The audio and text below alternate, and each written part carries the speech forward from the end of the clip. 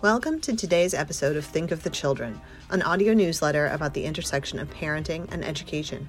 I'm Emily Popek, and my guest today is Carrie O'Driscoll, author of Happy Healthy Teens, Why Focusing on Relationship Works, and founder of The Self Project.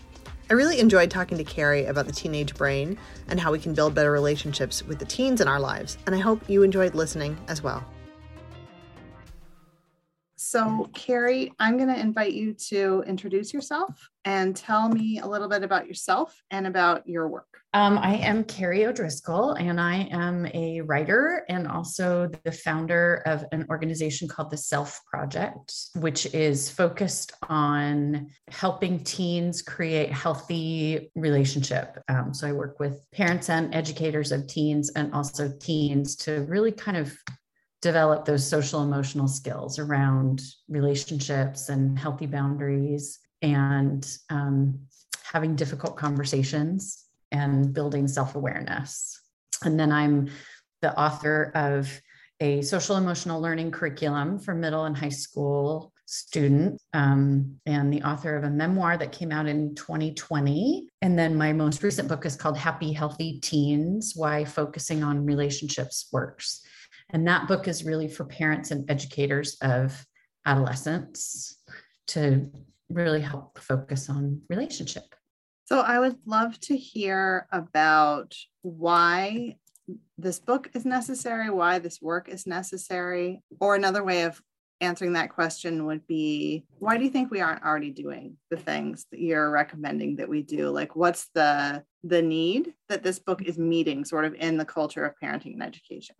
I think we really struggle with thinking that teens need structure and discipline and time management skills. And, there's all these things that they need to check off. They need to have service hours and they need to have extracurricular activities and they need to, take X amount of AP courses and, all of these things. But one of the things that we're not taking into account is the really unique attributes of the adolescent brain.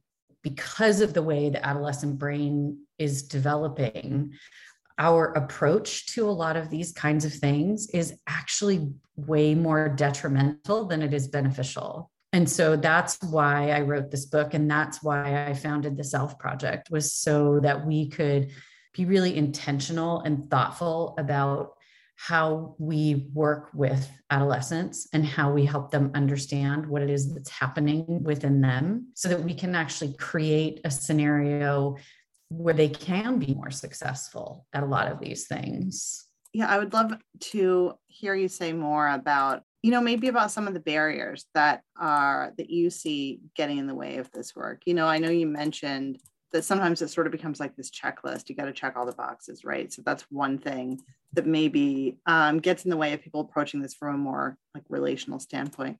Are there other things that you see when you work with parents or educators that maybe are getting in the way of the type of approach that you would recommend? I think a lot of us tend to just assume that teenagers are little adults in a lot of ways.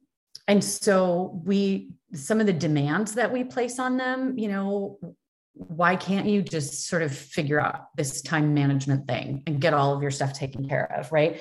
Why can't you stop freaking out about that one thing and sort of chill out, right?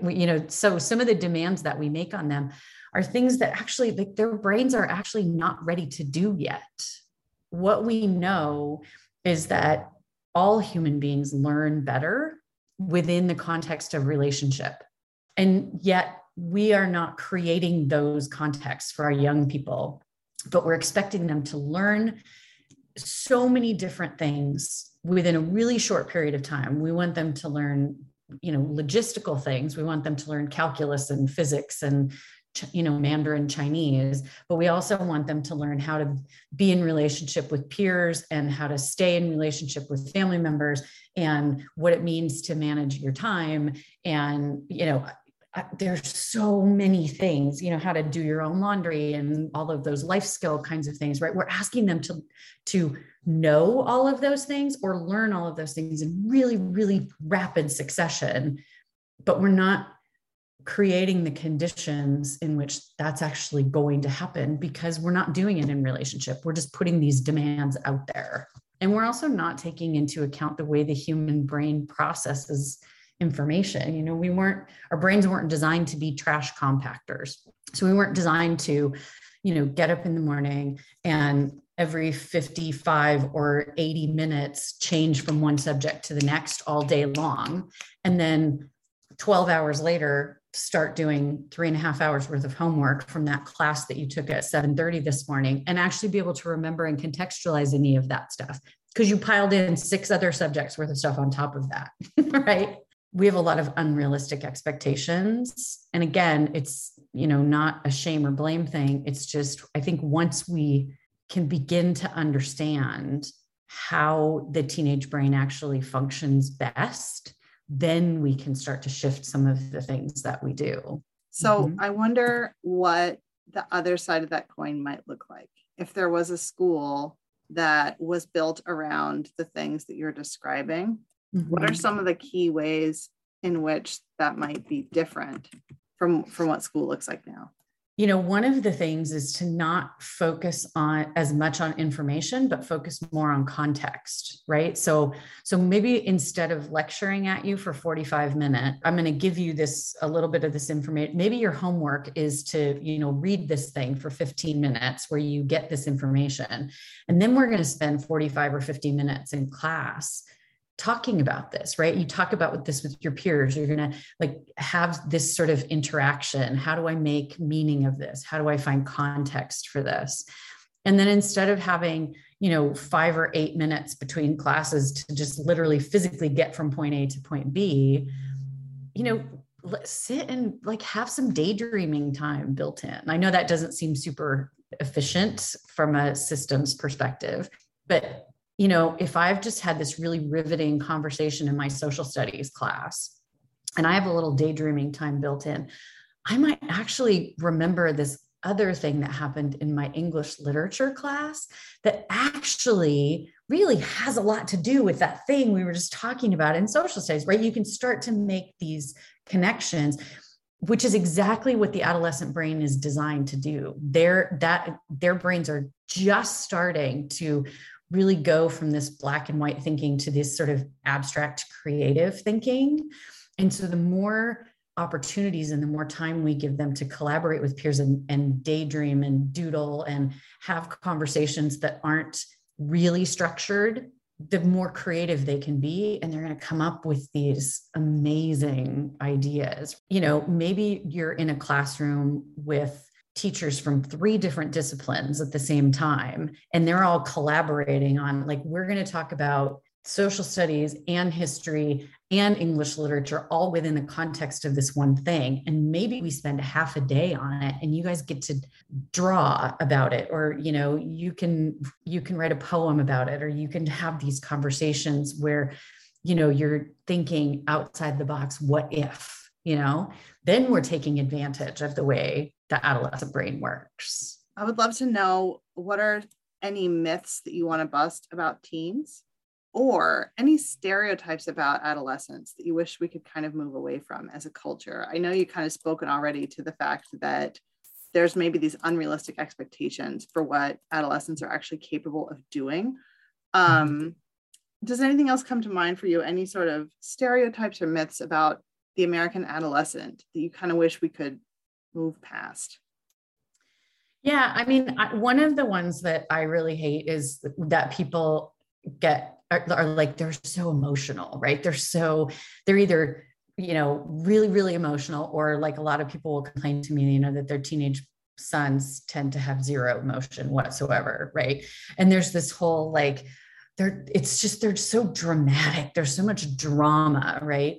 And what we know, first of all, there's a physiological reason for that, right? The amygdala, which is the fight, flight, freeze center of the human brain, is physically swollen to 3 times its normal size during adolescence. And I mean, so everything is filtered through the lizard brain that is emotion, right? During those adolescent years. And there's a reason for that, because historically, that's when human beings started to leave, right? Like back in the caveman days, right? When I was an adolescent, I'm going to get married and sort of go off on my own, right? And that heightened fight, flight, freeze response was there to make us pay attention, right? Like I need to be on alert. Still, adolescents are really, really primed to take risks. They're designed to take risks, and that's how they learn. And so that heightened emotionality is really, really an important tool for them to be like, is this risk really stupid? Or like it's there to sort of keep them alive, right? And so instead of gaslighting our kids or rolling our eyes at them and saying, oh my God, would you just get over it already? If we can recognize that as an evolutionary tool, then as educators and parents, we can help them begin to engage the logical thinking part of their brain so that they can figure out which risks are worth it, which risks are important to take, right? And so for some kids, it's like, I can't even risk making a new friend, right? Like that feels way too anxiety producing. And for other kids, every kid is wired slightly differently. But when we're in relationship with them and we are acknowledging that, yes, these emotions are really huge and they are serving a purpose, then we as the adults with the fully formed prefrontal cortex can help them kind of connect those dots and shepherd them through those really highly emotional times to sort of figure out what is a good risk? What is a healthy risk? How can I start to put myself out there in the world and know that I'm going to have some degree of success? So I get really frustrated when people are just like, oh my God, the drama, where they freak out about everything. It's like, yeah, but it's our job to help them metabolize that and contextualize it and start to engage the other part of their brain, which they're developing as we speak. So that's definitely one of them. The other one that frustrates me is when people will say that teenagers are just lazy, because if we look at the amount of energy that is required to navigate all of the things they're navigating just logistically, and you pile on top of that the hormonal changes and the physiological brain changes that are happening and the physical changes. I mean, during adolescence, they actually require way more rest than any of them are getting at all. And also, they require downtime to daydream, to goof off, to just be. So, when people say, my teenager's lazy, they don't, they just want to sleep all weekend. It's like, look at what they're doing during the week, right? Look at what we're asking them to do, which is more than any other generation of adolescents has ever been asked to do in the history of humanity. And right. Let's not normalize that. Right.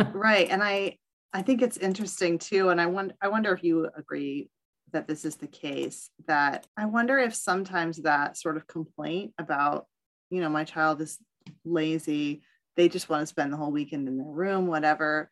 Like, do you think part of that is ever hurt feelings from the parent that their child isn't spending more time with them? Sometimes those complaints about behavior are because we're not getting what we want out of the relationship, right? Exactly. I think that that's a lot of it. I think another big piece of it, which is something I touch on in the book, is that, we have certain expectations that we were brought up with, right? Like that voice in our head, and that's telling us, well, when I was your age, my parents expected me to work and I had a job on the weekend and, right. So, there's some of this in the book where I ask parents to kind of unpack your own stuff. Like, how were you raised and how much of the way you're reacting to your kid came from the expectations that were placed on you when you were a teenager? And, are those realistic given what, the time that we're living in right now, given the socioeconomic status maybe that you have, given who your kid is as an individual human being? all of those things. And also the other thing I ask parents a lot when I work with them, when they start unpacking those kinds of things, I will say to them, okay, so, and they'll say something like, yeah, my parents were, on me cracking the whip all the time. And I'll say, and how did that affect your relationship with your parents? Well, I didn't want to hang out with them. I didn't want to be around them. Didn't make me feel good. Okay. And that's exactly what you're doing to your kids. So once we start to kind of unpack that stuff and figure it out, right? If I'm saying to my kid that they're lazy because my feelings are hurt because I want them to go for a walk with me and the dog, that's not going to help our relationship. But if I can unpack that and figure it out and say to my daughter, I know you're resting. Is there a time where like maybe we could just go get a coffee together or some ice cream? Or would you be interested in walking the dog with me? Because I'd really just like to have some chill time to hang out with you. No agenda. I just want to hang out with you. That's going to feel a heck of a lot better than you're so lazy. Get out of your room and take the dog for a walk. Right. Right. And it's more honest. When your kids were younger, when you had younger kids in your house, where were the kids when you were working? Because we all know that the workday and the school day aren't the same length. Mm-hmm. So what did that look like for you? Well, I'm lucky enough that I always work for myself. So I was able to work from home. And to be honest, when laptops were invented, that was like my favorite thing in the whole world, because I could literally be in the kitchen working while they were making an after school snack for themselves. Right. Or we could all be sitting at the dining room table they were doing their homework and I would be working, right there as well. So yeah, there were a lot of times where I was just in the mix with them working, or I would work while they were at school as well, take that time. Sometimes I would bring my laptop to, lacrosse practice and sit at the bleachers and, work while they were at practice. So, my work was visible to them, but also I was really careful to, if somebody needed my attention for something, that's the other thing I love about the laptop is I would close the laptop and make eye contact with them. When I could, if I'm in the middle of something, I'd say, give me 3 minutes. Let me finish this email. And then I made it a practice to always make eye contact with my kids. If I was speaking with them, I was not going to be looking at a screen and talking to my kid who's over here, because that feels really gross to me. It's a tough balancing act for me sometimes, all that stuff. I would love to hear too, and we were just talking about this a little bit, about those sort of generational things or the things that we have brought with us from our own childhoods. Can you name something that you have chosen to do differently as a parent compared to your own family of origin? Everything. Really, honestly, for the most part. My parents were baby boomers and they were very, very strict. My dad was a Marine. So he was like, if you're not bleeding and your hair's not on fire, you're fine. Both of my parents parented primarily from a place of fear. So there was a lot of authoritarianism. There was a lot of control. There was we didn't really have much of a voice. There was we're going to scare you straight kind of stuff happened in my household. So I made a promise to myself that I was not going to parent my kids out of fear. And I'm not going to say that never happened, but obviously there are times where you get really scared and you just react from that place. But I really, really tried not to do that. And the other thing that my parents didn't do was see us as discrete human beings, and there was this, our behavior reflected on them somehow, but our needs and desires and emotions were not important. They were not, unless they aligned with my parents. And so that's the other thing I did, was to really listen to my kids and try to understand who they were and what their perspectives were, and believe them when they told me. My youngest has sensory processing disorder. And, when she would come to me, and when she was little, just when she first started school with these struggles around certain things, instead of just saying to her, my parents would have said, suck it up, figure out how to follow the rules, sit still. And if I hear about you getting in trouble at school again, you're going to get spanked. Right. And I made it a point to sit down with her and just say, help me understand. And so I believed her, I would believe my kids when they told me what was going on with them. And that was very, very different from the way that I was parented. Is there anything you swore you would never do as a parent that you absolutely have done? I feel like there's those things before you have kids that you think you know better. And you're like, oh, yeah. I would never do blah, blah, blah. And then when you actually are in the trenches, you're like, okay, I get it now. Is there anything that comes up for you like that? Oh, I mean, I swore I was not going to have a kid who used a pacifier. And both of my kids were total binky babies. It was the only thing that saved me. I swore I was not going to co-sleep, and both my children slept in my bed until, for years. And I loved it. I loved every second of it. I swore that I wasn't going to, try to fight battles for them. I'm going to let them fight all their own battles. And that absolutely didn't happen. I mean, I wouldn't say I wasn't like a total helicopter parent, but there were times where I would be like, it's going to be a lot more efficient and effective if I step in and start advocating right now. So yeah, that definitely happened. There was stuff like, you just don't know who your kids are until they start forming their own identity. Right.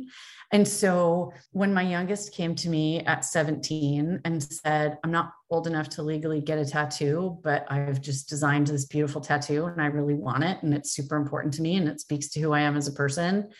I let her get a tattoo.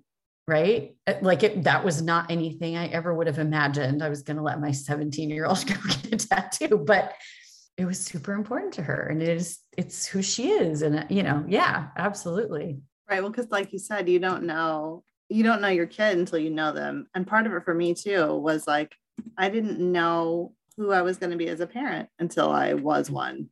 There's that gap of knowledge and understanding too, where you're like, something might sound on paper like this makes sense. And then when you're actually stepping through that, you're like, oh, that doesn't make sense for me, for them, for us, for our relationship. That doesn't make sense for our relationship. Right.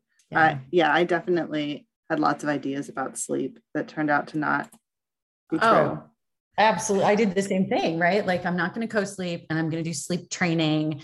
And that was one of the worst experiences I've ever had. I can't imagine what it was like for my first child, but it was horrific. And yeah. And do you feel like, I feel like now I can look back and like, my child is 10. Now that I know her better, I didn't know her when she was a baby. Now that I know her better, I'm like, of course that didn't work because she's her and I'm me. And like, of course that wasn't going to work, but I didn't know that then, like we didn't know each other very well yet. That's how you learn some of these things, right? Yeah, absolutely. And I honestly think that's what we need to be doing with our teenagers still, right? Is to normalize that kind of stuff for them. Like I remember I wrote this blog post about, do we want our kids to learn things or are we just expecting them to know things, right? Because you can't know something without learning it. But we do that a lot with teenagers. We just expect them to know, or we expect them to like make that mistake once and then you just need to know now from now on. And teenagers are built to try things on. That's why their brains are developing the way they're developing, is so that they can bump up against the world in like a million different ways and figure out what feels right and what doesn't, and what works and what doesn't. I mean, I don't know about you, but I had like the whole goth phase when I was in high school, right? I also had the big hair band, heavy metal, Motley Crue phase kind of thing, which, by the way, would not have lasted nearly as long as it did if it wasn't for my parents hating it so much, right? They're like, if you play that Judas Priest album backwards, there's satanic messages in it. And I was like, yeah, that's awesome, right? Now I want to listen to it even more. That's their job, right? And they're going to make mistakes and they're going to screw up. But the whole point of adolescence, like the most important thing they can do is develop their identity within this safe container of, I live at home with my parents who love me. And so normalizing that whole idea of like, you don't even know who you are yet. Figure it out. It's okay. Some things are going to work and some things aren't. Cool. Right. Okay. We figured that out. Let's move on. This is your job right now, is to just mess around with this stuff and figure it out. Then the easier it is for them to engage in that. I think about the fact that if we normalize this dynamic in adolescence where people are, trying to understand their own identity, I think too about people's pronouns and their gender identity, right? Yeah. And, I've heard it's like sort of the straw man argument about this of like, oh, what if my teen wants to go by a different name every other week or change their pronoun? It's like, yeah, they're an adolescent. That is a thing that can happen. And if we normalize this kind of, freedom to explore, then that doesn't have to become this false problem. It's not a problem. Yeah. If someone is trying to understand their identity, that doesn't have to be a problem. Right.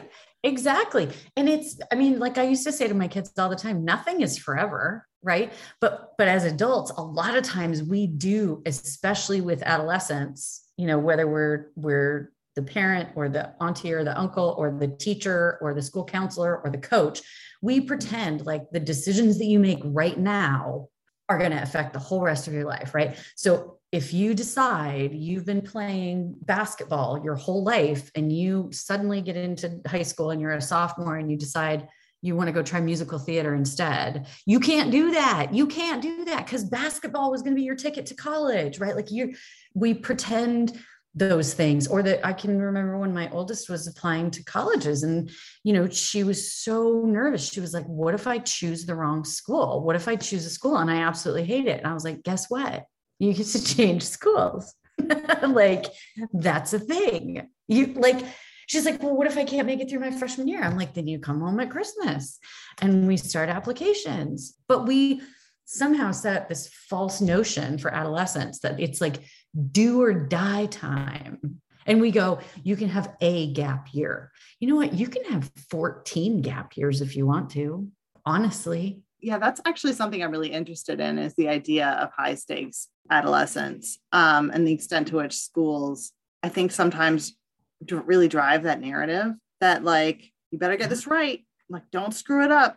What do you think is the fear there? Like, what do you think is behind that? I think it's that we all drank the Kool-Aid. Like, we all just were like, there's this system out there. And, if you're going to be quote unquote successful with a capital S, you have to do all the things that, the system wants you to do. Right. I don't know about you, but when I was in high school, I took the SAT my senior year. And there was like a weekend little prep thing, that I took like the month before. And then I took the test. These kids are taking PSAT classes and then the PSAT for a year, and then the PSAT again their sophomore year. And then they're taking an SAT prep class, and then they're taking the SAT 3 or 4 times. But it's become this system thing. And all that I can remember saying to other parents, my kid is going to not take the PSAT. I'm going to send her to this, prep thing.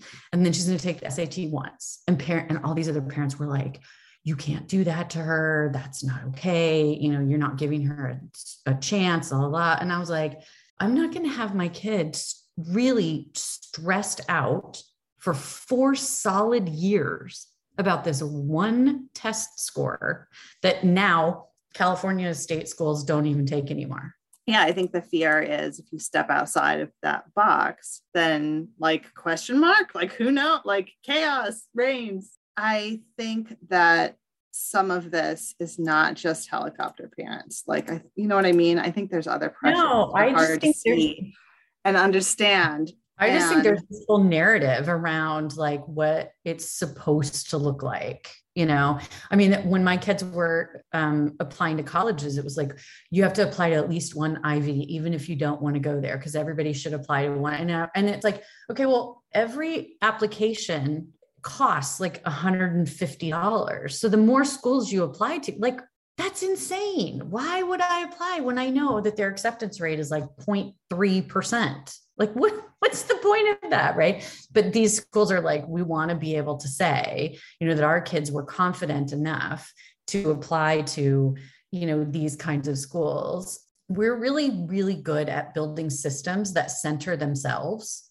instead of centering the people that they're supposed to be serving. And so we create these systems, and then the systems have systems that keep them going, right? So there's like the AP classes and the gifted programs and the all the extracurriculars, the zero period. The first time I ever heard about a zero period, I almost fell off my freaking chair. It's like these kids start school at 7:30 in the morning, and now there's a zero period band or computer class. You want them to go at 6:30 in the morning? What are you, insane? Oh, and I have to pay the like booster club for that because that teacher's, there's this system that says that even the public schools within the same town and the same district have to compete with each other, because if parents have choice, then, we have to say what sets us apart.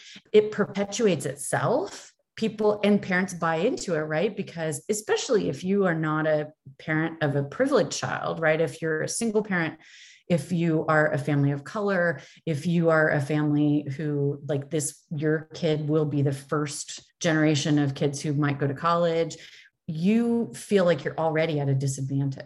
And so you have to run even faster on that treadmill just to keep up with everybody else. It is hard. It's terrifying to think I might fail my kid if I choose not to play this game. Right. The stakes do feel too high. Right? Like even for people who are like, oh, I hate all of this. I've talked to parents who, and I know, and Jessica Lahey wrote about this in her book too, The Gift of Failure, where even people who say like, I don't like this, I'm stressed out, I don't want to do any of these things. There's a feeling that I don't have a choice. The stakes are too high. Whatever that unnamed alternative might be, right? Right. It feels too fraught. Or we've invested too much time in this already. Yes, that's a big one too, right? We've gone so far down this path, and that's such a faulty human mindset, right? It's such a trap, but it's like so human. Like, well, I've come this far, right? I better not stop now. I've been playing basketball for all these years. Yeah. Like it feels like a loss to walk away. Absolutely. But that's such a trap. Yeah, I think schools and parents play a role in perpetuating that mindset. Can you say a little bit about how you decided where your kids would go to school? I was a Montessori kid and I just really loved it. I love the multi-age classroom. I love the freedom of being able to have some sort of agency in my own education. Like I get to kind of, choose. The Montessori school where they only went up through third grade, and then they had to transfer to the public school, which was fine. And that was my choice.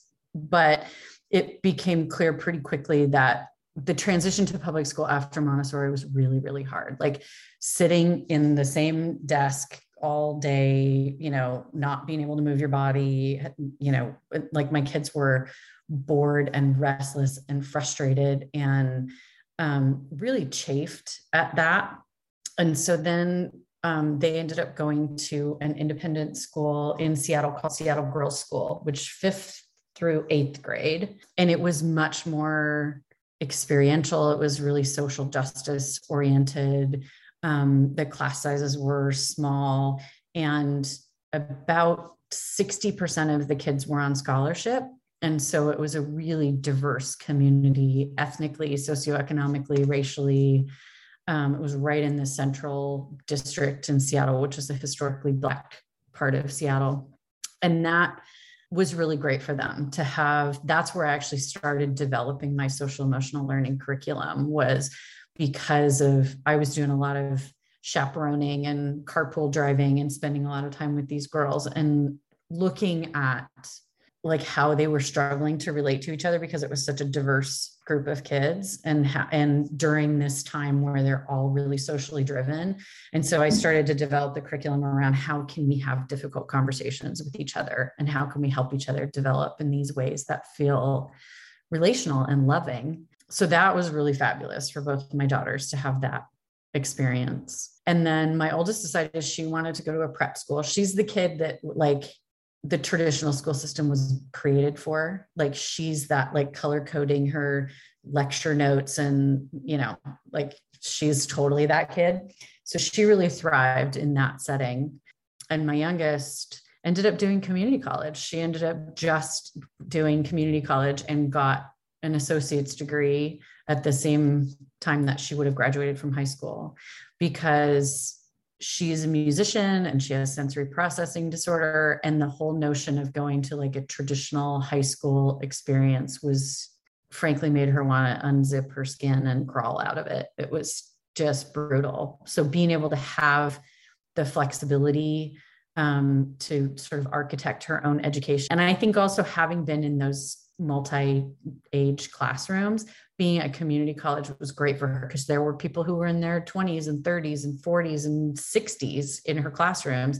And the kinds of conversations she was having were rich and diverse and fascinating. So very different experiences because they were very different human beings. It's funny when you were saying that, I was thinking about how all of my friends when I was in high school, it was like almost none of us like made it through that traditional trajectory. Like so many of my friends ended up doing what you described that your youngest daughter did, or like finding that alternative school program or something. It's like there's so many kids out there for whom that traditional school environment is just not going to work. And there's other people who sort of gut it out and they, you know, they make it through. But what could have been possible, right, if they'd been able to access some other way of learning?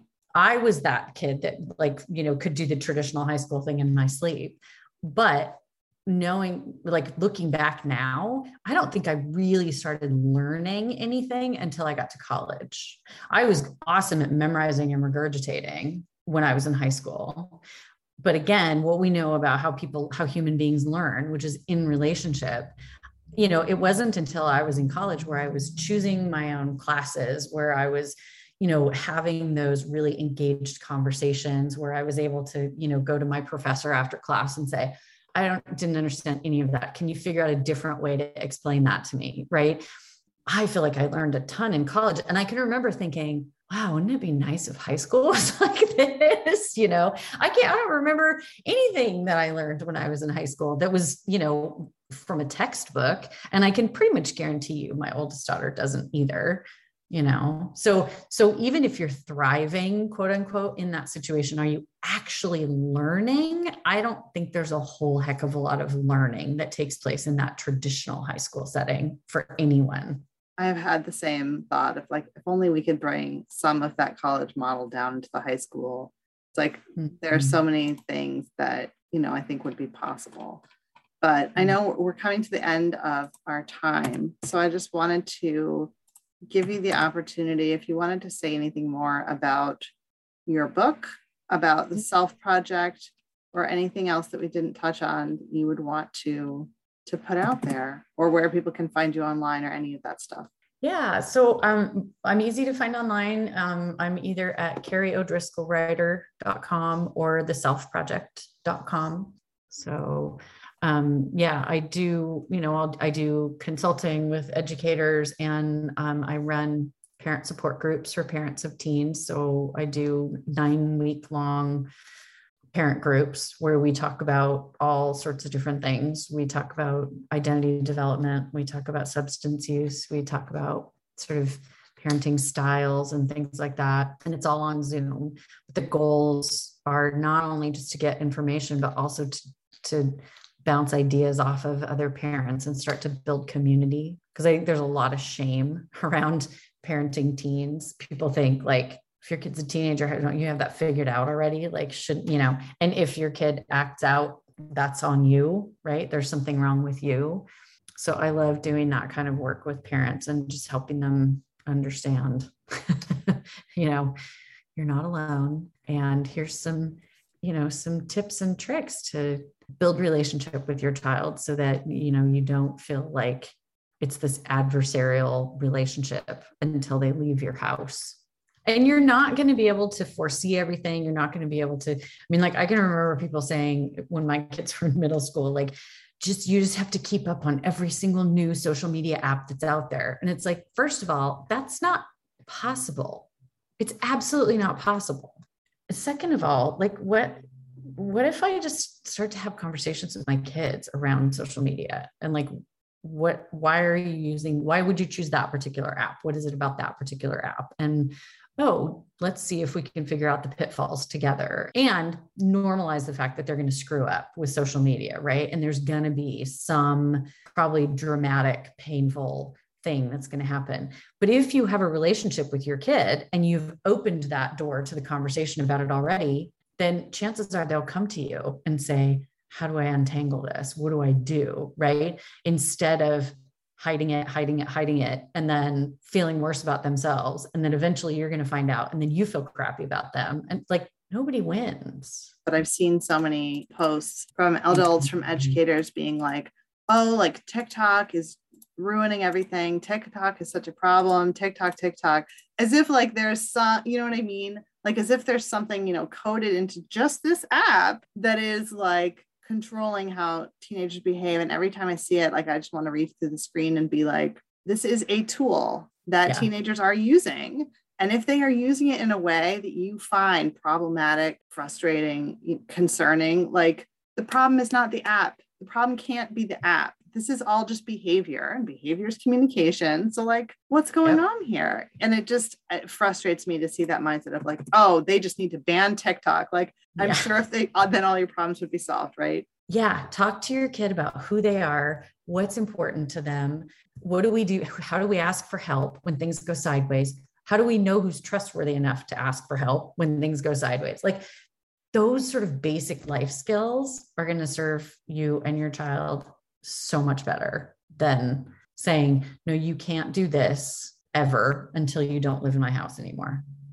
Absolutely. Well, thank you so much for speaking to me today. I really have enjoyed this conversation and getting to know more about your book. Awesome. Thank you so much. I really appreciate it. Thanks so much for listening to this audio edition of Think of the Children. For more episodes or to subscribe, you can visit thinkofthechildren.substack.com. And while you're there, I'd love to hear what you thought of today's episode.